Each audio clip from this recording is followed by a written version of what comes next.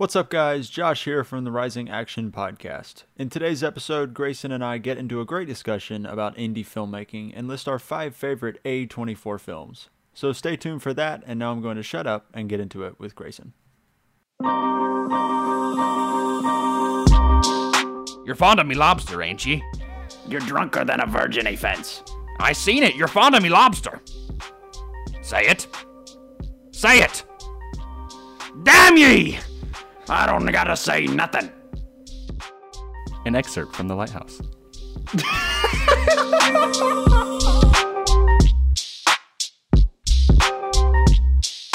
Welcome, everybody, to the Rising Action Podcast. I am Josh. I'm here with Grayson. Juice. Grayson is drinking orange juice. Yes, actually, it's more like Crystal Light orange juice stuff. It's not real orange juice. It's like a... You sell out. It's good. It tastes like Sunny D. You sell out. Man, Sunny D. Remember Sunny D? Nobody drinks that anymore. I hope everybody's having a good middle. We're just glossing over that. I hope everybody's having a good week so far. We've got this episode is one I am very excited about. I don't know about you, Grayson, but we've had some good ones so far, but this one's going to hit the spot for me.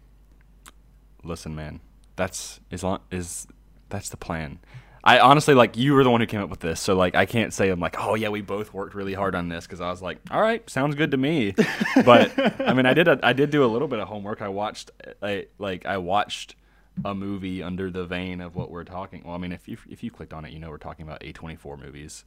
Yeah, we're talking about indie filmmaking today. Yeah, kind of like the style, just the style of indie filmmaking, because it's the term indie has changed, or it's not you think back in the day, big movies could still be indie movies, but right. But now it's indie is more the way it's written, the way it's shot, the actors, the style of the storytelling and all of that, which we'll get into a little bit. Yep. So some housekeeping items before we hop into it. You can follow now the Rising Action Instagram page. I don't think we had one. Did we have one as of last episode? We made it right after we finished recording. Why did my screen get so red? You can follow the Rising Action Instagram account at risingaction_ on Instagram. You can't see my finger. I don't know why I did that. Yes. You can follow me on Instagram and Twitter just Instagram at JoshJohnson98 and on Twitter at JoshJohnson_98. Yes. And you can follow Grayson at Schradester8 on everything. Yeah, Twitter, Instagram, not Facebook. I don't have Facebook. Don't follow me on there. If you find some guy named Grayson Schrader, then it's not me. I'm actually not on Instagram right now. That I was on that app way too much, so I decided to delete it I'm probably going to stay off of it for a month. To be honest, I've been a lot more freed from not being on that app. But please feel free to follow me. I'm going to come back at some point. I kind of have to. Because I got to keep up in tune with everything, but right now I'm just on the Twitters. That's where I'm active at right now. So yeah, this is a total rabbit hole, but Twitter is life-giving. Twitter has brought me so much joy the past 2 days. I love Twitter so much. Dude, there's memes that are exclusive to Twitter, right? It is yes. And so if you're not on Twitter, then you're just missing an entire section of memes. And right now there's this whole thing of my plans in 2020. And that is my favorite thing, because it's not on Instagram or anything like that. It's only on Twitter. And it's just people basically the point of the joke is my plans, it's a good thing. And then and it's usually a template from a movie or something like that. It's my plans, and then 2020, it's the horrible version of that, or the thing that went wrong. So my favorite one, which we saw last night, I retweeted, and you were dead. And it was from Revenge of the Sith. It goes, my plans, and it's the younglings training, and then it says 2020, and it's Anakin just about to just whack all those little kids. My favorite one I saw today was it was my plans, and a kid is going down a slide in a playground, and then it was 2020, and the kid is going down the slide, but instead somebody photoshopped the slide to be a cheese grater. Oh my god, that's so funny! God, that'd be awful. Could you imagine? Terrible. Oh, that'd be yeah. Twitter's fun, man. Twitter is fun. Fantastic. So, back on track. Yeah. We want to talk about some indie filmmaking today. Yeah. And initially, the first knee-jerk reaction for me was, oh, we're talking about A24 movies, which we will. But first, there was another company that sort of dipped their toe into distributing indie movies and kind of making it a thing, and that was Annapurna Pictures. Yeah. Which we thought last night they had gone bankrupt, according to you, and then we looked it up and it was like, oh no, they're still making movies. They're still, yeah. It looks like it's a very weird situation where they're not bankrupt, but they kind of did go bankrupt, but they're not. Yeah. Basically, like from what you said, it was like, oh, they went bankrupt, and then the dad of the CEO of Annapurna was like, yeah, I'll get you out of this rut. And he pretty much cleared the debt, like paid the rest of the money off. And I guess they're okay now. Yeah. So from what I can tell, they're not going to be as... what's the word? They're not going to be making as many movies or distributing as many movies as they have in the past. Right. I think in the past, and what ultimately caused them to get into this situation was they just took everything. They didn't say no to anything. Yeah, you were saying like how the person who created it was like they just accepted everything. It was like green light, green light, green light, and they weren't very frugal on like or selective. Right. They didn't create a brand, which is something that I think A24 has done very effectively. Yeah. Annapurna didn't really create a brand. Yeah. But they did release some movies that won some awards. They were extremely popular. Some of them are not even remotely indie movies. Some of them are very much indie movies, and the kind of movies that you'll see, that we now see A24 making. Yeah. With regularity. Yeah. It was weird because like I looked up because I was trying to think. I was like, what A24 movies have I seen? And I was looking it up, and like when I went on there and looked, I went on Netflix because I was like, Netflix probably has a good amount, and I just looked up A24, and it was like it pretty much had like a good amount of their catalog on there, not everything. They took off one that I had gotten about halfway through, and then I never finished watching, called Mojave. And I never finished that one. I don't think it's on Netflix anymore. But one of the things that popped up was Her, and I was like, is Her A24? And I was like, I did not see that on the list. And you were like, yeah, that was Annapurna. I was like, okay. And then you were like, yeah, they kind of were like, they walked so that A24 could run. That's how you put it.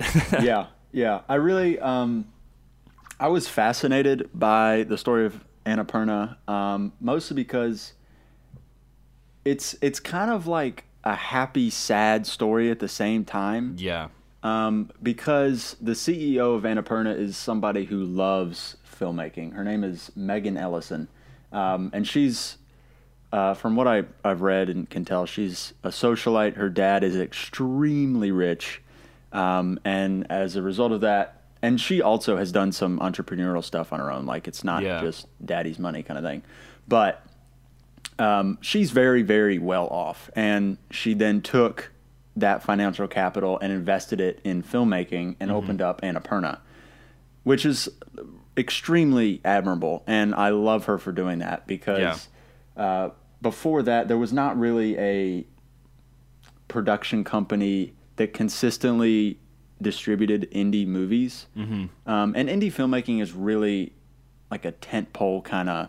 It's a genre rather than like they're like they're making the movie with their own money, because it's like, and that's what I was saying earlier before we kind of really got into it, was like A24, anything that is made by A24 is not an indie movie by all technical accounts. It is not an independent film because it is being funded by A24. Same thing with Annapurna, but it's the way these movies are made and kind of frankly like the creative push and like style of these movies that define, like, you know, it being indie. It's like they basically, the corporate overlords at A24 are like, do what you want. They're like, they don't care, you know. Whereas, for example, someone who, you know, I'm very much invested in a lot of movies that are run by corporate overlords that do care about it, and often it ruins the movies.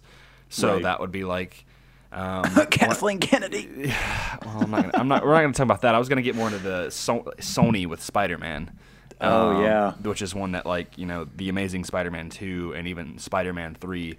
Yeah, and Warner Brothers has been known to do that as well. Yep. Yeah, especially with the more recent DCEU movies and things like that. And it's like, basically these guys are like, and it's like it's become a trend. And so that's when it's like, basically what defines this new era of indie movies, and I put quotes around that because, like I said, they're not actually indie, is that they have no creative chains on them other than the budget and the people who are making the film, right? Right. That pretty much their mind and their money is what allows them to do it. The guys at the big oval table at the top of whatever A24 tower there is, I don't know if that exists. I doubt there's a tower. I doubt it. That's just what I imagine when I see CEO and like the board of directors and all that. Like, they're not going like, oh yeah, you need to get a big name actor like Brad Pitt in this. But like, that's the thing, is it's a big appeal to a lot of big actresses, because so I didn't identify this until last semester when we started working on a short film together, or a series of short films. And when I got into mild acting, I would say, and I still would love to get into more acting because it's been a while, and like I just really enjoy that. Like, I get to play a character. It's so fun. It's like playing dress up, you know. Yeah. And like playing make believe, but like you get to really immerse yourself in it. And I remember like when I was doing that and like reading scripts like that you said, and you guys were pitching the story to me, and like you wanted me as a character in your second short film. No, It was your first one. I was in all three of them because the third one we teamed up on. The first Which one was the first one? The first one was where I get run over. That's right. Yeah. That one was fun. That one was fun because I got to literally get pushed on the street and scream at the top of my lungs on our campus, and I was really hoping someone would just think that I was getting murdered. So essentially the slug pitch for that was, what was it? Oh, I played a detective that was trying to pin a crime he committed on a But you weren't a detective. Inmate. You were like, I don't know what you were really. You were like an FBI agent, maybe? Something. Like, you know, that we didn't really get into the nitty gritty of it. But basically, like, you committed a crime, and basically you, like, my character threatened that, like, you wouldn't get a promotion, and you were really desperate for it. Right. And so you're like, all right, well, if I'm gonna, like, because I wouldn't pass this certain bill or whatnot, and you were like, you really wanted that, and so then you. I don't know if it was determined if I pushed died. you in front of a car, and then I tried to pin the crime on the driver. Yeah, who was a drunk driver. But it was like he didn't intentionally, like, you know, he just got pushed into the street. He wasn't, like, really drinking. The premise was cool. Yeah, it was cool. We had some really good ideas. The second one was a lot more funny and goofy. I watch that one for fun sometimes. Dude, it's called Chauffeurs. And it, like, our professor just loves that short, like, because it does not take itself seriously at all. It starts at the end where it gets really dark, where it's like, but that's kind of like the fun of it. Like, it's funny and it's darkly humorous. Yeah, it's dark. It's a dark comedy. Yeah, is what it is. Like, it's serious, but also like it has these comedic elements, like that you're just laughing at. Yeah. And in that, I got to play, like, a really bad dude, and it was so fun. I was like, dude, I get to be a bad guy. Like, I slicked back my hair, and, like, I shaved, like, clean shaven and everything. I was like, I got to have a gun. Like, it was really fun to do. I literally went to Marshall's and bought, like, a mob boss style shirt for, like, $5 just so I could get it. Like, I was like, dude, it was like a medium. So I remember I was like, busting through that shirt. Like, I was like, dude, I look jacked right now. I have not worn that shirt since then because I'm like, that's it's just awesome. It's so tight. Yeah. Then the last one was like probably an action short. That was the most fun to make, undoubtedly. Yeah. At least for me, it was. Chauffeurs was definitely the most fun for me, but that last one was a lot of fun. Yeah. And anyway, all of that's kind of pointless, other than the fact that I'm saying like that really got me into the whole acting side. And so when these scripts were presented to me, I'm like, okay, I can really get into it. And obviously, like, it has to be people like I trusted you and a mutual friend of ours. Shout out to Seth. Shout out to Seth. Hope you're listening to the podcast. Yeah, we know he loves A24. We really do. Like, we know he does. Yeah. And I trusted you guys, and so so now I can see when an actor, a big name actor, like, obviously so I think there's 2 to 3 different types of films. There's the film that actors do straight for a paycheck, right? Yep. Where it's not a great script, it's not like this amazing movie, but they get paid a lot of money for it. It'll make a lot of money with general audiences. So that would be your Transformers movies or your Fast and Furious movies. Those movies that are like straight up popcorn flicks, right? They don't really have a whole lot of substance to them, but they do have that fan base, and they're very popular with mainstream audiences. They're not like these really articulately crafted stories with great character arcs and emotional beats. Like, they can have them, but they're not going to get that. They're very surface level. No offense to those movies. If you love those movies, like, love what you love. But then there's the middle ground where it's like it's these big action franchise or big franchises. They don't have to be action per se, but that also have good stories but also get actors a huge paycheck. That's like your Marvel and your Star Wars and your DC. Lesser so DC now, but definitely the Marvel, Star Wars, Disney in general. Yeah. Right. Yeah. And then there's the other thing, which is the A24 and Annapurna, where those are films made strictly like with a creative story that are made by great directors, great writers, and usually great actors. And that's like the one. It's like that's the ones that the actors probably have the most fun doing. Maybe sometimes with those Marvel movies and stuff, but like they really stretch their acting capabilities, right, and allow them to pretty much flex on like, okay, this is where I can really shine as an actor. And you see a lot of director-actor combos in movies like that. Yeah. Where it's like a serial. For example, what is the one I'm thinking of? A Ghost Story with it's David Lowery, right? David Lowery, right. David Lowery and Casey Affleck worked together a bunch. They did Ghost Story, which was distributed by A24. They did Old Man and the Gun, which was Fox Searchlight. What else did they do? They didn't do Manchester by the Sea. Somebody else did that. Somebody else directed that. But you see a lot of director-actor combos in indie filmmaking, which is it's really cool to see. Also, a little-known fact is Brad Pitt is producing a ton of indie projects. Is that really? Yes. So it's not even movies he's acting in. Like, it's a whole bunch of different things. But one thing I have noticed, and if you really look for it, you'll notice this too, is you see Brad's name credited in a lot of movies that there's no Brad Pitt in. Yeah. And it's a lot of times movies that are distributed by like an A24 or a Annapurna or Fox Searchlight or something like that. Yeah. So I think I saw his name in A Killing of a Sacred Deer, and I was like, what? I was really? like, there's no Brad Pitt in this.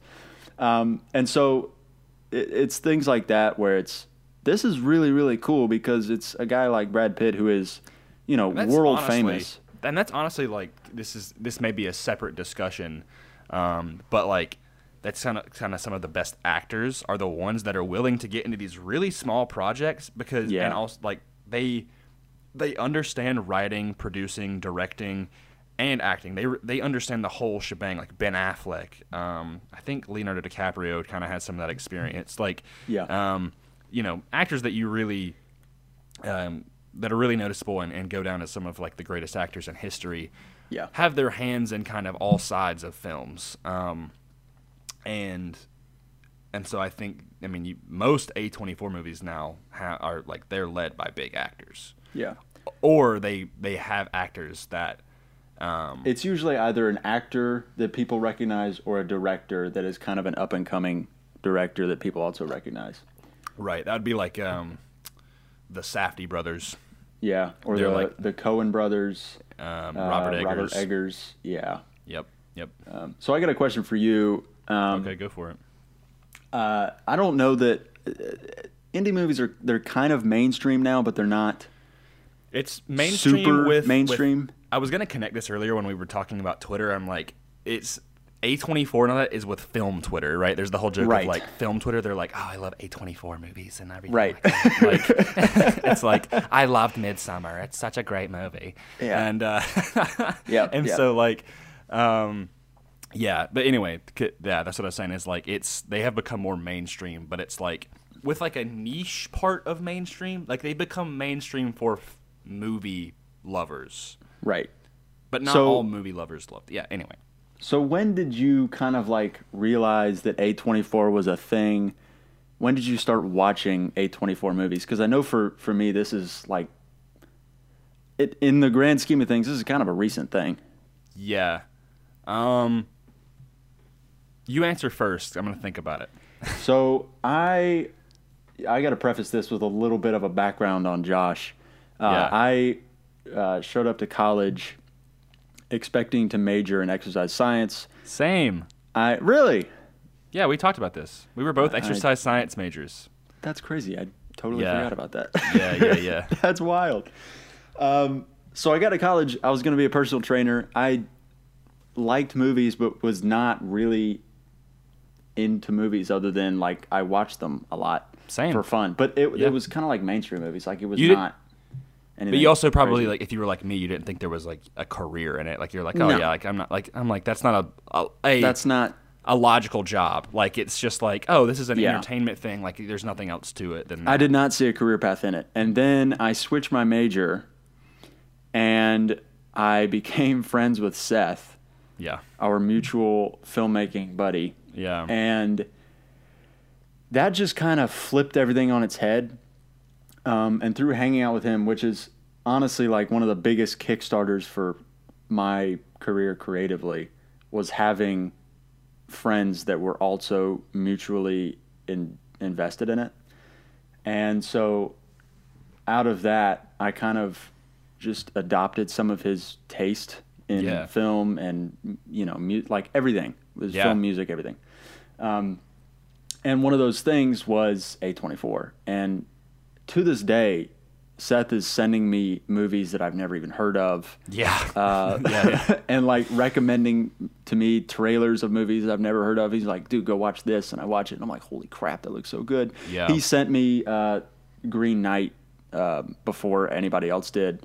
So he really influenced my love for filmmaking, but also indie filmmaking. Yeah. And out of that, I've got several other friends that I lived with, and we still all have a group chat together, and we all talk about movies and filmmaking and nerdy stuff like that daily. But it was that group of friends that I found after switching my major to media communications and kind of deciding, okay, I'm going to pursue this as a career. And then it all snowballed. And all of a sudden, I discovered indie movies. And at first, I was like, these are really weird. And I don't know if I'm really into them. But I kept watching more indie movies. And I realized I like these stories. And I started writing short films that were kind of like that. And I wrote a feature that was kind of like that. Yeah. I remember there was one short that you did, and this was before we were really friends, but it was kind of like how we met. And it was like I don't remember the name of it. It was probably my sophomore year, your junior year. Mm-hmm. And it's one where you're like in a car talking on the phone with presumably your girlfriend or something like that. That was not scripted. That was not scripted. That was not scripted, no. Really? We pulled that out of our butts. Really? Yeah. That was such an interesting, like, interpretive short that I, like, loved. Yeah. When I saw that, I was like, dude, this guy's cool. I was like, he made, like, this is dope. Like, because, like, like, there wasn't a whole lot of people, like, I don't think there's a whole lot of people at our school that, there's like, not a whole lot of people at our school I love in general. indie movies. You're right, yeah. There's a selective group, even within MediaCom. There was people that were like just doing it because they thought it was easy A's, which if you approached it right, it could be an easy A.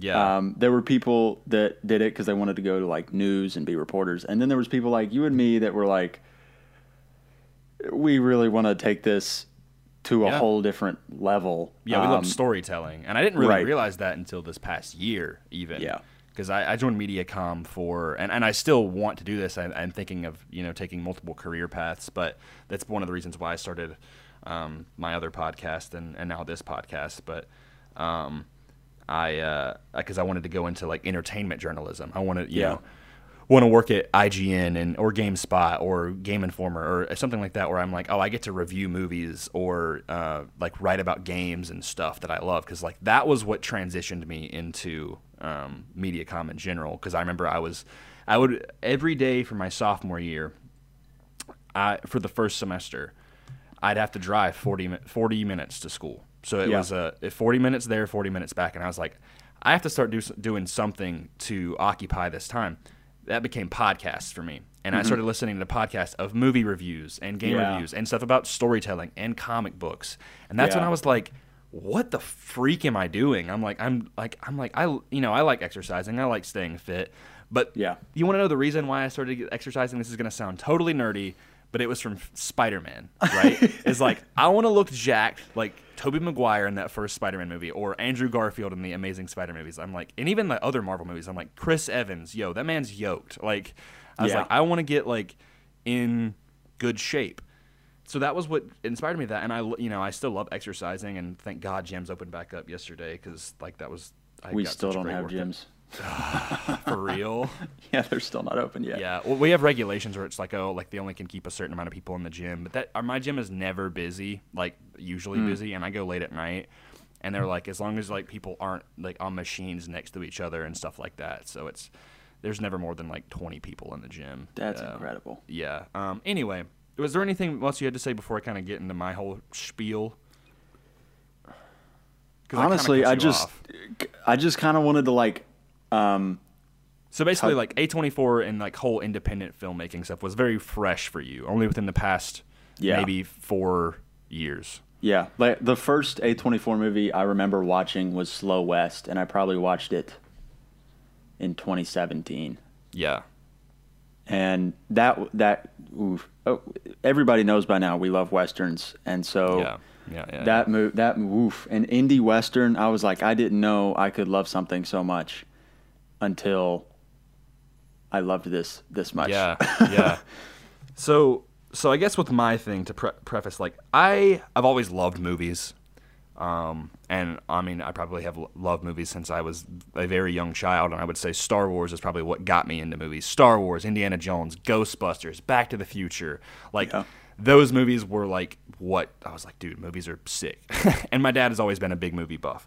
However, I was never really into the whole like, movie like films, where it's like, and so I remember what really got me into it, and this isn't even like indie movie. I mean, they kind of are, I guess. It's like it's not really an indie movie, but I remember the first movie. Like, I had a friend who lives in Illinois, and I met him over Xbox in like 2013, and I remember he was like, him and I both got into movies at the same time, and he's the one who started to tell me about all of these other movies, and he recommended me this movie called Drive.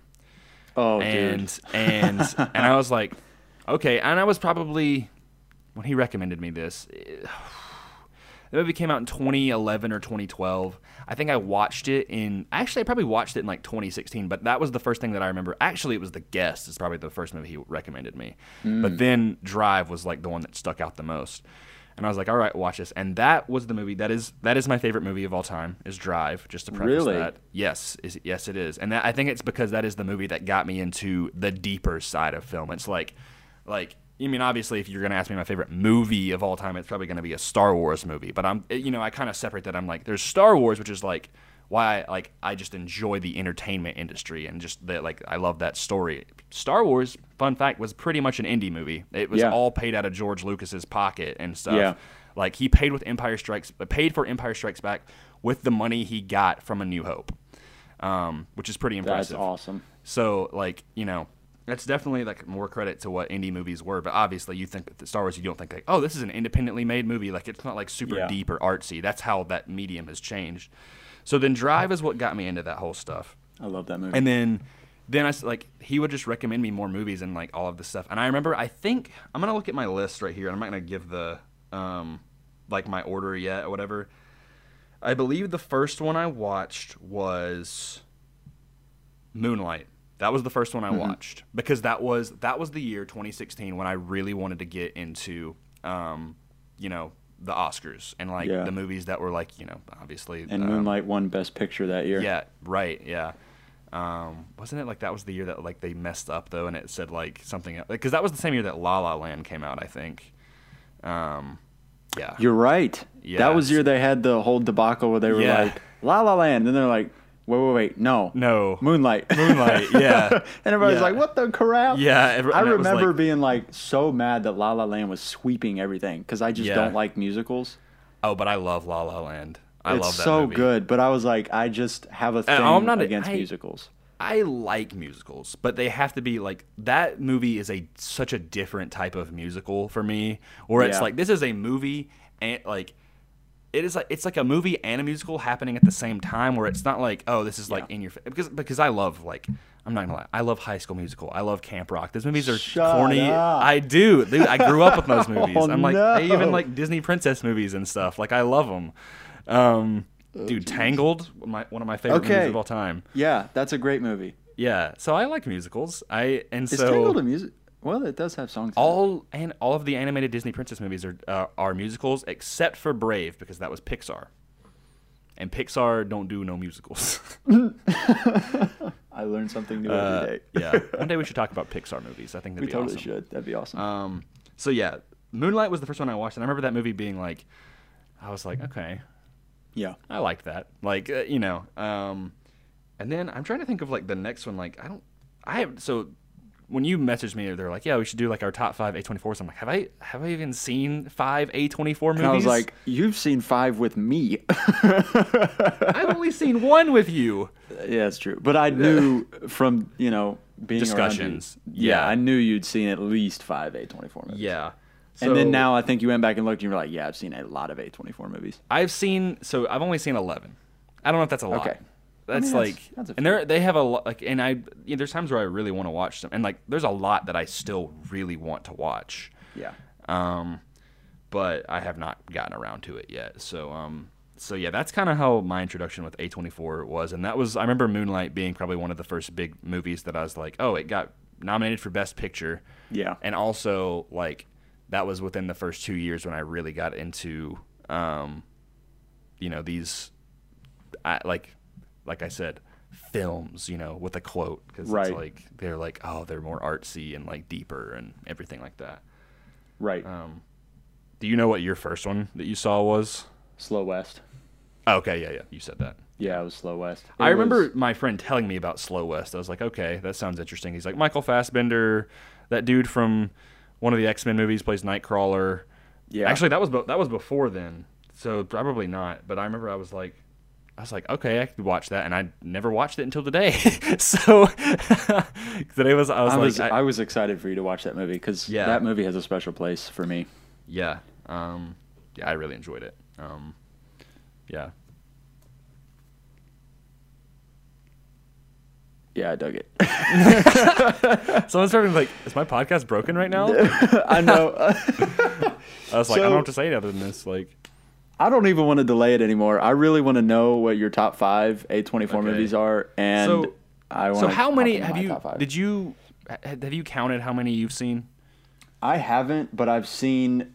I think if I had to guess, I've seen around 15. Okay, so I went on Letterboxd, and what I did is I went on their website. I went on A24's website because you told me they have a full list. Yeah. And I looked. I was like, okay, I've seen this one, and I put them all in a Letterboxd list, and I was like, okay.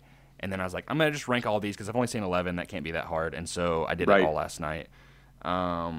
So yeah, my top 5 should. Let's start with 5. Okay. Do you want me to go first? You tell me your 5th. And I will tell you my 5th. Okay. My number 5 is The Lighthouse. Oh my gosh. You have Lighthouse at 5? Yeah. What is... Oh no. Where's 5? yours at? No, don't tell me. Is yours higher or lower though? I'm not going to spoil it. I won't tell you. Okay. Well, you'll see why. This one is going to piss you off. My 5 is going to piss you off though. Why? Because it's Uncut Gems. Oh, you watched it? Yeah. Well, my Uncut Gems isn't even in my top 5, so. Are you serious? Yeah, it's not. I remember you saying I really liked Uncut Gems. Maybe it was that you were more excited for it than you were happy you saw it. Uncut Gems was the most excited movie that other than like Rise of Skywalker or something, but like it was like I remember I watched the trailer for Uncut Gems and I was like, "Yo, The Weeknd is in this movie. This movie is like got like a like I loved Good Time." And Good Time's good. And so Good Time's a good time. And so which Good Time is my number 6. It's not my top 5 either. Okay. But I remember I walked out of Uncut Gems and I was like, that was a good movie, but like I was like I didn't love it. Like I will say Adam Sandler freaking amazing in that movie, and I don't know why he didn't get nominated for Best Actor, at least like a nomination, but he didn't, and it makes me really mad because he's such a good actor. Yeah. So no, I'm not salty that. Did you have any honorable mentions? I mean, Good Time, I guess, is my honorable mention. Okay, I had 3. It would be in. You have 3 honorable mentions. Yeah, just like movies that I could not put in the top 5 because I just couldn't. Yeah. Displace other ones, but I had 3 that I really enjoyed that I just couldn't move up any further. What are those? So, first one out was Ex Machina. I really liked that movie. That might have been the second A24 movie I saw. My lips are sealed because it's on my list. So. Oh wow! I told you these lists are going to be very different. I feel this is gonna be weird. This is gonna be contentious. Yeah. My next one out was It Comes at Night. Want to watch that one, but I have not seen it. It's on pretty Netflix, good. I think. So it is. Yeah. Maybe I'll watch that tonight. Yeah, and the next one would be Last Black Man in San Francisco. I don't even know what that movie is. I'll be honest, it might just be there because the cinematography is beautiful. Okay. It looks like medium format film. What's that? It's kind of like, if I had to explain it very simply, it's kind of like, it's just a larger sensor in a phone camera. Okay. So instead of like a 35 millimeter sensor, it's what's called a medium format sensor. Okay. And it's typically used for portrait photography. Mm-hmm. Really, really high quality images. The medium format film cameras like a Mamiya RZ67 or RB67 are usually quite a few dollars. They're expensive. They're beautiful. But that movie is essentially about a guy who remodels a house in San Francisco, and it's kind of this whole metaphor for the culture of San Francisco. Yeah. But honestly, the story was kind of meh. The acting was okay. And the script was okay. Like, the story itself was kind of, it was all right. It wasn't anything crazy. But it was one of the most beautiful movies I think I've ever seen in my life. Mm-hmm. And I just had to put it up. It's like, this is an honorable mention just because it's of how pretty it is. Just so picturesque. I mean, I can't fault you for that. That's like, sometimes that's just blows some like movies out of the water is just like how pretty they are, even if they don't have like that's a movie that's like, well, kind of like The Revenant for me, where it's like I don't where I'm like, it's a gorgeous movie, like it's pretty slow, and I even really like that movie in general, but that's like one of my favorite movies too. The cinematography absolutely just is insane in that movie. But The Revenant is also a special place in my heart because that was the movie that made me want to make movies. That was what Drive was for me. And yeah. Well, I don't know if it was what Drive is for me, but I'm thinking back on it now, I was like, oh, yeah, I like this. Yeah. And I think you'll understand, like, why my number one is my number one, and just because of, like, it's just what I like, but I'm not going to get to that yet. So you're gonna be shocked, my number one, probably. I probably will.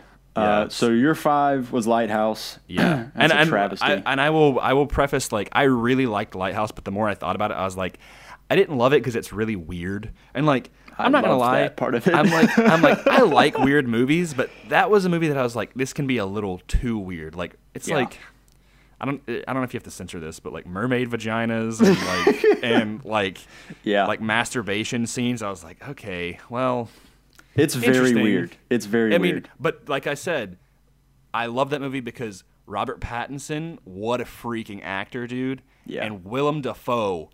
Why did he not get nominated for Best Supporting Actor? I don't know. Like, that blows my mind.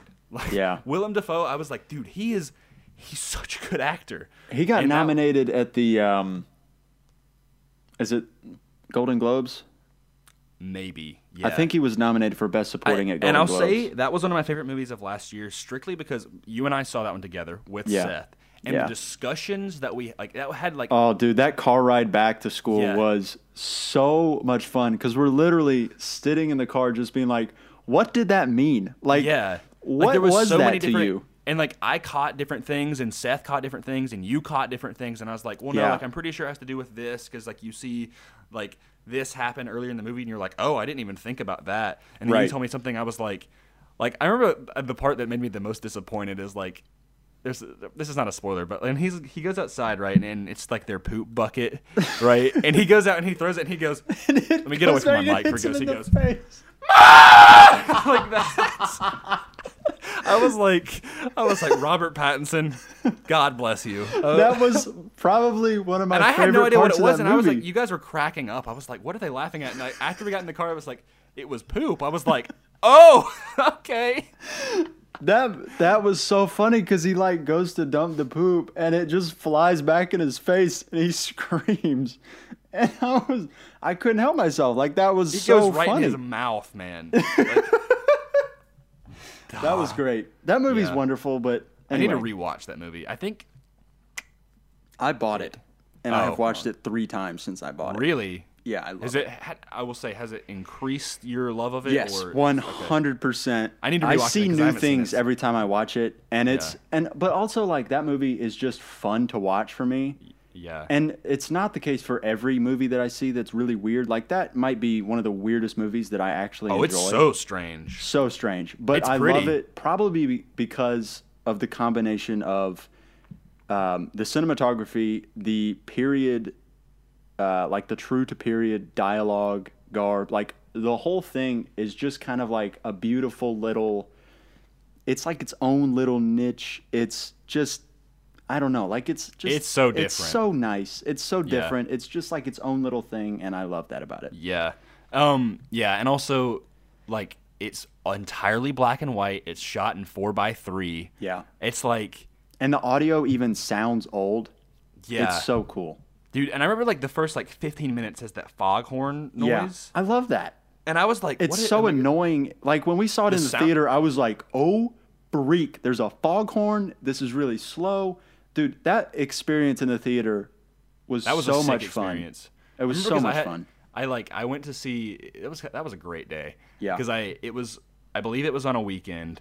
Yep. And I went to go see a John Williams orchestration. That's right. Yeah. In Greenville. And then I told my dad, I was like, can you just drop me off? Like, my friends can bring me back. Yeah. And then I met you guys and we watched that, and I was I was just consuming so many art forms, but I remember that movie had a really good soundtrack too. It did. It was really cool. Yeah. Okay. I'm sorry it's not higher for me. It's just personal taste. Fair enough. You ready for my number 4? Yeah. Hit me with your number 4. It's my number 4, and I don't remember when I saw this. I think it was within the past year, and that is Green Room. I don't even think I've seen that one. Really? It's on Netflix. I don't think I've seen Green Room. Then give me the quick little Reader's Digest version of Green Room. Like a synopsis or like a review? Like a quick little review without spoiling the movie. Okay. It's just like it's basically like about these punk rockers who get this gig with a bunch of skinhead Nazis that they don't realize are skinhead Nazis until they get there. Okay. Then they witness someone get murdered, and then the like at this whole thing. Yeah. And like these, and also these punk guys are like, they realize that they're Nazis, and then so they play a song that like really pisses them off. And so basically they get on their bad side, and it just becomes this nightmarish travesty of like just crazy events that are like, and it's so realistic. So what happened is actually, I'm not going to say this on the podcast. Never mind. I was like, I'll just say, like, I had an experience that was kind of similar to this. And so it made me think of Green Room when I watched. And so, like, it kind of boosted my appreciation for it because I was like, wow, this actually is like a real thing. Like, people go to these like underground concerts and stuff. Yeah. And like underground concerts are slept on. They are fun. Yeah. But it's like, this is like, they're in like literally like a concrete warehouse in the woods with all these like just neo-Nazis and everything. But it was so brutal. Yeah. But like, it was also kind of like, it took itself not too seriously, but seriously enough. I like Patrick that. Stewart is in it. I pulled it up and I see Yeah. Patrick Stewart is on like the little cover for it. Yeah, he's like kind of the main villain. Patrick Stewart as a villain? Sort of, yeah, but he's like, you don't hate him. Like, I kind of it's- like that. Yeah, I need to rewatch it again, but I think one thing that also boosted that for me was that Anton Yelchin is the main character, and he played, I don't remember who he played in Star Trek, but he passed away a few years. He did. He passed away in a car crash. Not a car crash. He was in his driveway, and his car's emergency brake like went off, and it pinned him to a fence, and he like died. What? Yeah, because it was a fault. Like, he had a faulty Jeep, and Jeep got like sued for it. Oh because my of like gosh. it's terrible. I remember J.J. Abrams' statement. He's like, I'm so heartbroken. Like he died in a terrible, terrible way. Like, he just died all alone, and nobody knew about it. It was really terrible. But he does a great job in that movie. Man. Yeah. Green Room, really good movie. I don't know if I'll watch. I want to watch it again, but it's also a very intense movie. Not for the faint of heart. As many A24 movies are, they're not really like, you have to be very focused, or you can't be like squeamish, I guess. Yeah, you're right. You kind of have to be on your game with A24 movies. You can't just sit back and not really pay attention to what's going on. Sometimes they throw you for a loop. Yeah. All right, so my number 4 is The Witch. That's my number 3. Spoiler alert. Yeah. I don't know. I really enjoyed this movie. It's kind of like it's another one of those. It's weird. It's horror-ish. I think it's more horror than The Lighthouse is. Yeah, which is also 100%. directed, which is partially why The Lighthouse is lower for me, is because The Witch I had seen that before, and was one that I'm like, I love horror. Yeah. And so when I saw The Witch, I was like, I love horror, but I freaking hate jump scares. They just annoy me. They don't Yeah. scare me. Yeah. And I'm like, I want to feel like a sense of dread and like eeriness. And I Right. watched this on like the perfect day. It was like overcast at like in the winter. Oh, at yeah. like 4 p.m. So it's like, it already felt really late, and it was like, it felt like I was like immersed in it. And I remember Yeah. I watched it and it was dark. Like, I finished it and it was like near dark outside, and I was like, that was a good movie. And I've Right. seen that movie 3 times, I think, and it went down a little bit for me. I feel like it probably would end up being my number 1 had I not rewatched it. But I rewatched it, and there's some parts that like made me laugh that I was like, oh man, that's not. There's like, some not things what I in it remembered. that are just kind of like. There's a couple things that I feel like are in the movie to mean something, but they come across as they're just weird to be weird. Yeah.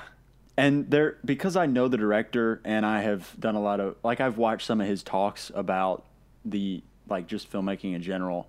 Right. Yeah. I know they're not there just to be there. Like, they're there for a reason. But I've only seen the movie once, but when I watched it, I do know what you're talking about. There's a couple moments where I was like, why the freak is that happening right And they now? like say things that I'm like, that's like, oh, that's such a Dost thou goofy like line. the taste of butter? Yeah. I was like, what? yeah. Oh man. But But like, there's totally something to that. But in the moment, I was like, why? yeah. So but maybe it's a that's why great it's- movie though. It's really good. I like it. The whole true to period dialogue, look, just like the whole realness of it, I really enjoy. And I think Yeah. that's something I try to do in my own work. Granted, I write fantasy, or am writing fantasy, but one thing I try to do is I try to kind of like create idiosyncratic diction, which essentially just means like characters speak in a way that would be indicative of the kind of era that I'm trying to pull from. Yeah. So something like that I really enjoy. I definitely cannot do it on the level that Robert Eggers does it. He's it's honestly like he's a master of it. It's impressive. It feels like you're watching like a historically accurate it's a period piece, but it's more than just a Yeah. period piece. Like he's using these periods to be a vessel for this story that he's trying to tell. It's more than just like a retelling of I think that The Lighthouse excels at that even more. I was like, oh, this feels like I'm reading like an old like pirate like sea tale, you know. But in the form of a film, which is it's pretty cool. So your number 3 is The Witch. Yeah. So okay, should you go ahead and say your number 3? Go yeah, for my it. number 3 is Slow West. Okay, that's my number 2. We're having some common threads here. Yeah, so that was probably, I don't know if it was the first A24 film I watched, but I think it was. It's the one that stuck out to you at least the most early on. Yeah, and I'm already a sucker for a good Western. Oh, and yeah. So when I saw that, I was like, wow, this is Western on a small scale. And it's just really nice. Like, it's enjoyable. It's not all that weird. It's just very relaxing. No. Yeah. It's just satisfying. It's incredibly satisfying. Yeah, it's also really short too, which I like. It's like an hour and 20 minutes or something. Yeah, and I saw that, I was like, oh, nice. Because I honestly sometimes I just get really overwhelmed with like these like 2.5 hour movies. I'm like, ugh. Yeah. Like sometimes I just want to sit there for like an hour and a half and like it go by really quick. Yeah. So I just watched this film today because I was like, I'm gonna put one more on. So my list originally would have been different, but Slow West was in my top 5 at number 2. Nice. So Slow West is number 2. I think. Yeah, Michael Fassbender did a great job, and Cody Smith McPhee was pretty good too. Yeah, I remember I was going to make a review of Slow West. In fact, I think I did it for one of my classes. I did a video essay on Slow West. Yeah. Love that movie. Seth actually told me about that one. That was a nice experience. I watched that after classes in the afternoon. It felt rejuvenating. I enjoyed that so much. Yeah. That one, that's probably... Go ahead. It's very well known that we both really like westerns, and so like I think of Wind River, which is not really a western but feels like a western, and you've got movies like Hostiles, which is a fantastic movie. Yes. Like all that, just that whole era, like we are huge suckers for. I think probably my favorite story of all time, like singular story, probably has to be Red Dead Redemption 2, which is not a movie. It's a game, but it feels like a movie, like an 85 long hour movie. That's a beast. But man, I just love like westerns and cowboys and that whole like, especially when it gets tied to like Native American culture and all of that. Like, I really want to see, and I think there's another movie coming out by A24 soon that is a western. It's called First Cow. I watched the trailer for it. It looks really weird. But anyway, Slow West is probably the first movie I would recommend, like the first A24 movie I would recommend to just like person I know. It's not very weird. Yeah, it doesn't feel indie. It's just like a small-scale western. It's very nice. It's very satisfying. So you said your number 2 is Slow West. Yep. So my number 2 is The Lighthouse. Well, I mean... You got anything else to say on The Lighthouse? Because, I mean, I pretty much said my piece. Like, let's just put it this way. I like this movie so much, I have read the screenplay. Really? Yeah. I found the screenplay online and I read it because I was like, there is something here that is so good, I want to, like, take something from it and try and put it in my own work. So I went and downloaded the screenplay. Yeah. And by the way, and I found it really interesting. The screenplay is written exactly how the movie unfolds. Like a lot of screenplays, they don't give you a whole lot of detail about what's happening on the screen. Yeah. Every single detail, like the landing scene, the very first scene of the movie, their disembarkment from the boat is about 5 or 6 pages in the screenplay. Wow. Because there's just so much intricate detail from Robert Eggers where he's like telling you exactly everything. I mean, he's telling you how they look, how everything smells, how everything feels. It's wonderful. That's sick. I mean, it sounds like almost like a book. Yeah, like it could be adapted into, it could be novelized very easily. Yeah. It's super cool.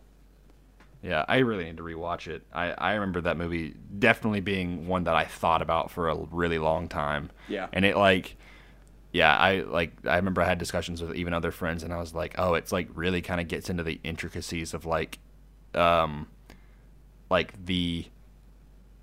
I guess like the savage side of humanity, like especially like within isolation. Yeah. Like it's like, I mean, he just crazy, like, and it kind of reminds me of like Lord of the Flies, where it's like it's these dudes trapped on an island, but obviously that movie was like, or that book was kids, but that's like they go to like their worst instincts. They go to like their animal instincts almost, which is like, you know what, like if we got stripped down to everything, like we would pretty much be like animals, you know. Right. So yeah, hit me with your number one. So yeah, this is the one that's gonna shock you. But that's gonna be Ex Machina. Really? Ex Machina is one. your favorite A24 movie? I probably would fluctuate on the day sometimes, but I thought about it and I was like, the one that stuck with me visually, and also with its actors, with its story, with its entire premise. And I remember I watched behind the scenes for that movie. Mm-hmm. I was just so fascinated. Yeah, that became my number one. I think I watched it on like a weekend last year or something. It may have been, I don't think it was before the semester, but I just remember I was like, all right, I'm going to just watch this movie because I've always wanted to. And I remember that was always one that I had heard about, like Ex Machina being like a pretty standout A24 movie, which it was one that, like you said, it was one of the landmark A24 movies. Yeah, it was probably the first, and I could be wrong here, I think it was the first movie distributed by A24 to win an Oscar, and I think it won the Oscar for the best special effects.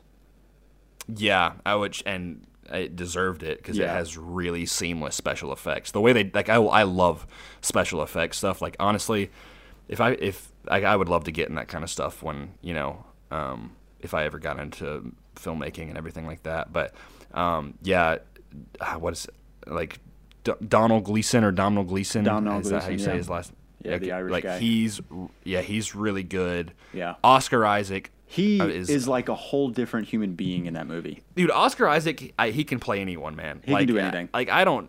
He is such a good actor. Like, He's I got love that dude. Such range as an actor. Yeah. It's incredible. Yeah.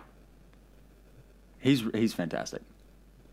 Yeah. And then Alicia Vikander, that was like her kind of like breakout role. But I think what I love about that movie is that, like, I love neon cyberpunky kind of synthwave style, and that's like a huge part. Is like, I love that, and I also like westerns, which is also why I like, it's like in my top 2. But like, I love that whole kind of, like, that's why I love Blade Runner 2049, like, and all of that kind of stuff. Like, like that's just a huge part of like I guess not my aesthetic, but just like a vibe I really like. Yeah. And that movie, like, it's like, oh, it has like these glowing red lights, and this and the music is synthy, and it just it's nice. It's really good. Yeah. It all fits together. The story is both equal parts weird and super intriguing. Oh yeah. And it's not like overwhelmingly weird either. Like, it's like, okay, this makes sense enough. And that's probably why it's like, you know, I like the weird stuff, and like, it was weird enough without being like what did I just really watch? Weird. Yeah. And I've definitely seen a lot of, like, Killing of a Sacred Deer, for example. That movie, I watched it probably 2 weeks ago, and I remember sitting in so I've got a recliner in my room, and so I will. That's nice. Yeah, it's really old and super uncomfortable, but it's a recliner. So I will sit there and watch movies on my TV, and I remember I sat back in my recliner, and I was like, what was that?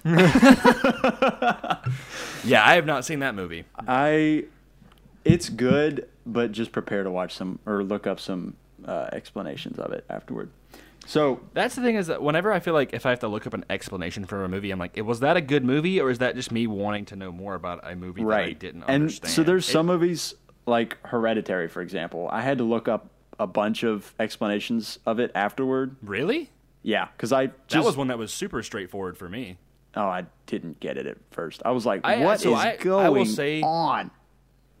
A year ago, Hereditary, I hadn't seen it. I think a little less than a year ago, Hereditary undoubtedly would have been in my top 5. Probably would have been like my number 2 because I think that movie is a great horror movie. That movie's terrifying. But it's like, but it's so demonic, and now I've kind of and I'm not just like sound like a pure Christian boy and all that, but I was like, I remember I bought the Blu-ray for $5 and it sat right here on my desk for a month, and I could not bring myself to open it and rewatch it because I was like, I just feel uncomfortable. There's no shot I will ever watch that movie again because it was so disturbing. I was like, I just didn't never want it in my house. Like I felt like I was letting Satan in my house. True. Like honestly, I don't know how else to explain it other than it was just like, it was so good, and I have to give it credit for being a very, very good horror movie. Yeah, but it was so unbelievably disturbing and terrifying that I was like, I'm never going to watch it again. I don't even want to look. Like, I don't even like looking at the cover. Yeah, like I remember that movie just like it just shocked me. Like, I was like, what the freak is going on? Like it was so. Oh, it was just a next level of. Oh God. Yeah. No, I still, that's probably another honorable mention for me, but like I can't even put it in my honorable mentions. Like it's understood that it's great. Yeah. And it's also the reason why I never watched Midsommar because it's the same director and I knew it was going to be super weird and I just didn't want to do it. But Midsommar is another one of those movies that I feel like I've also heard it's drastically different from Hereditary. Really? Where it's like, it's so much more about cultish and there's like weird sex stuff. And like, okay, like just to preface this, like not to be like this, like I said, this pure Christian innocent boy, but like weird sex stuff, like just like is just, that's a huge turnoff for me on a movie. Like if it gets super weird and like with like the sexual stuff, then I'm like, well, and even with like, if it gets really bloody and gory, like then like I don't mind blood and gore, but if it gets to the point where it's like just so over the top, I'm like I what is the point in this, you know? Right. And like kind of my mom I remember told me something. She was like, this is before we saw The Lighthouse, and I was like, it's fine, whatever. But I remember like after I watched the movie, it was like she had a little bit of a point, but that was one that like didn't stick out to me. It was like she said like trash in, trash out, and I was like, I remember like for a while like I had like bad dreams and stuff. I was like, I'm gonna just be a bit more frugal on like the stuff scary stuff I watch. Yeah. But I mean, like, don't get me wrong, I love horror, and like I think one great story is have you heard of the Outlast video games? Yes. Oh, dude. Okay. We would play that game in my apartment for like I could only last about 10-15 minutes before I was like, nope, I'm out. That game is terrifying. So I beat both of those games plus the DLC. And they are terrifying. They're so scary, but the second one is so effed up. Like the story is way better in that one, but man, it is beyond effed up. And it's also very like but it gets into like I could see them making a movie out of that cuz it's like I was so fascinated by the story. Like they blew it out of the water with the story. I was like, wow. I watched a person play it because I was so intrigued by the story, and then I went back and played it myself, and I picked up on other things. Yeah. So that's all to say. Like, I really enjoyed Hereditary, but I probably will never watch it again. Yeah, me neither. And I'm not gonna watch Midsommar because I just don't want to mess with it. Yeah, I just feel like it's I just don't want to mess with it. So with all that being said, we've given. I haven't even given my number one yet. You haven't said your number one? I'm so sorry. Oh, my bad. No worries. What's your number one? My number one, you may not have actually seen this movie.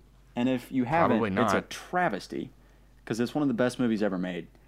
It is Lady Bird. Nope. Holy crap. That movie looks so boring to me. It is... It's okay. You know how much I enjoyed The Lighthouse, and for me, there is a pretty large gap between The Lighthouse and Lady Bird. That says a lot, considering how much you like The Lighthouse. Yeah, have you seen Lady Bird? No. Okay, so essentially, it's a coming-of-age story about a girl who's a senior in high school, and it's just like a slice of life kind of thing for that whole senior year. Right.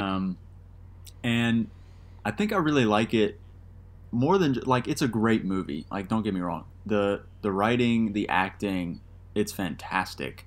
I literally. I can't think of another movie that has a better combo of acting and writing. It's essentially, I don't know. It feels real. Like, it doesn't feel like I'm watching a movie. You know what I'm saying? Yeah. No, I know what you mean. Like the characters all feel like real people. I think I remember specifically there's a scene where Lady Bird and her mom are kind of... I mean, they have many arguments. Lady Bird and her mom are constantly arguing. But there's one in particular I remember... Her name is actually Lady Bird? It's kind of like her nickname, but she wants everybody to call her Lady Bird. It's like this weird, like, teenager angsty thing. I don't know. It's really... that part is what the heck. But I remember she was having an argument with her mom in the kitchen, and it was so, I don't know, like, it just felt real. Like, I felt like I was watching two human beings, and almost for that reason alone, like, that just made it really interesting to me. But also I could totally see myself in a lot of the character. Like, I felt like I'd experienced some of the same things that Lady Bird experiences. Yeah. And that, to me, kind of, like, elevated it to a whole nother level. So, on top of the fact, like, there's a sentimental value to it. And I think there has to be for it to be that high. Like, Lighthouse has sentimental value. I think that's a good point. Like, and I think we appreciate movies more if we have a direct connection to the characters and the stories. Right. Which is why many times people will appreciate other movies more than some people because they have a deep connection, or maybe that movie just helped them through a time that when they needed it, or a character in the movie experienced something, and so it makes sense why it would be your number one, because it's not like in The Lighthouse where it's like, oh yeah, I can totally relate to this dude being trapped on an island with this old geezer who's going insane, going on entire soliloquies about like Lord Harkin or whatever, or I don't know, like and lobster, like it's Lady Bird seems like more. It's not a weird. Is it a weird movie? That was the question I was going to ask. Honestly, not really. No, it feels real, like true to life. Yeah. And I guess in some respects you might find it weird because it truly feels like you're watching another human being go about their life in a cinematic way. Yeah. So I think to some people it could be kind of weird, and I can see how people would find it slow simply because it is like a slice of life movie. And if you're not super intrigued by great acting, great writing, great characters, you might get bored because that's the draw and allure of this movie. Yeah. So if those are things that you're not super into, okay, it might not be your cup of tea. Like if you want a big spectacle movie, this is not it. But see, like my tastes have changed as I've gotten older, so that actually sounds pretty good to me, because there's this movie that I really enjoy called Columbus. I don't know if you've heard of it. And it's like this movie. It's about this girl who it's not Columbus, Ohio. It's Columbus, Indiana. So it's like the other Columbus, and it's like one of the biggest places for architecture, like in the worlds. Okay. In the world. And so it's this girl who's like, she takes care of her mom and like didn't get to go to college and things like that. And she meets this architect guy who's like come back because of like his like father has passed away. And they kind of have like this deep connection that's like, it's not romantic, but like it's more of just like a weird like sibling relationship kind of thing. It was a really great movie though. It has John Cho and Haley Lou Richardson. They're like the two main characters. John Cho is incredible. I've seen him in a couple things. I don't even think I've heard of Haley Lou Richardson. She was in Edge of 17, which is also another good coming of age movie. And she's like the best friend of Haley Steinfeld's character. They're both named Haley. Okay. In real life, it's weird. She was in a couple of other things. Her with Haley Steinfeld for a second. No, it's not her. Although Haley Steinfeld's a pretty good actress too. Most of the time. Most of the time. Well, Bumblebee was kind of weird. That wasn't great. But I appreciated that movie more than the Michael Bay stuff. But that's another discussion. That's neither here nor there. Yeah. So I need to check out Lady Bird, I guess, then, because pretty much our top fives were the same. Is our top fives. Yeah. Yeah. Was that like you had that one on there and I had Ex Machina, but yours was in Ex Machina was in your honorable mentions. Ex Machina would have been my sixth. Yeah. Yeah. And that's just due to personal taste because I really like the whole like sci-fi thing. Like I'm a huge fan of the Netflix show Black Mirror, which is very much like kind of twisted, almost horror elements combined with like It's like Ex Machina is not horror, but it's like combined with like it's eerie. Yes, yeah. And I just kind of love that futuristic like the unknown of the future, like what if this stuff happened, like how would that change society? So that's that's another reason why I love Blade Runner 2049, like I said. And so, that's just, I just like the whole cyberpunk stuff, and it's not directly cyberpunk, but yeah. I guess I need to check out Lady Bird. I realized though, like I like just checked Netflix though. And there was one movie an A24 movie that I was watching that actually didn't get taken off, so I'm going to go back and finish that. The good thing about A24 movies is most of them are pretty short. Right. There's not many A24 movies that go over 2 hours.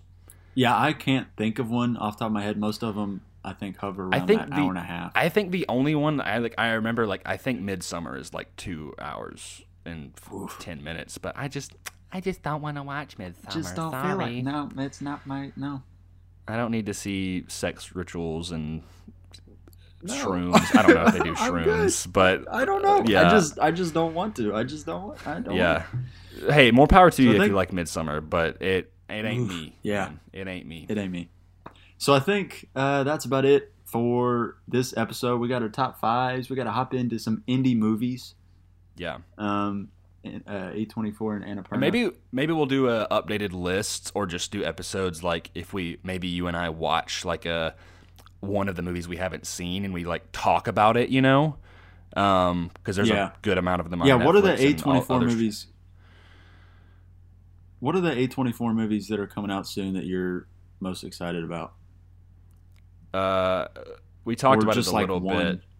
You talked about it a little bit, but The Green Knight is like probably the most, just because like the whole visual style, like I just love, like it reminds me a lot of God of War, like the new like the new 2018 one that came out. Yeah, it's like very stylized and it's got like really good cast and I don't know, like that trailer when that guy, like I don't know who it is, and because I know it's like a retelling of like King Arthur's kind of stuff.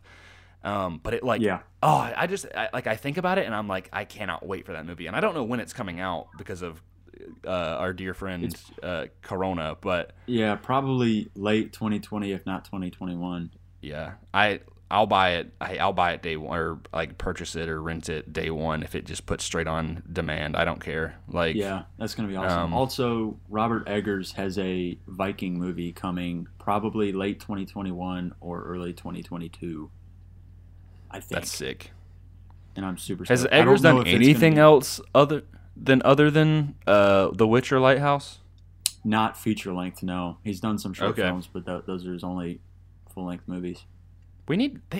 He's also doing a Nosferatu movie.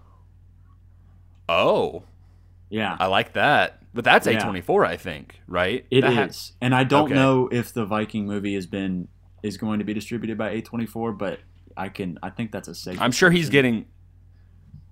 Well, it could be, but on the other hand, my mind just exploded. He could be like he's getting more exposure and he's getting bigger, so it's possible he's getting deals outside of A24. It could be. Yeah, he could get picked up by like Warner Bros. Or Fox or something like that. Who knows? Yeah. That's a little bit further down the road. Yeah, but I don't even think they have a poster for it or anything like that. So. No. It was just a thing that like you told me about it, I think, or I saw like an article about it, but that was pretty much it. Yeah, it's confirmed. That's it. So yeah, there's not even names linked. I'm just really stoked about that. Yeah, because you do like your Vikings. I do. I'm a sucker for some Vikings. So I think that is it for this episode. Why don't you hit us with your old outro, Grayson? Make like a tree and get out of here. Oh, mine broke. Just kidding.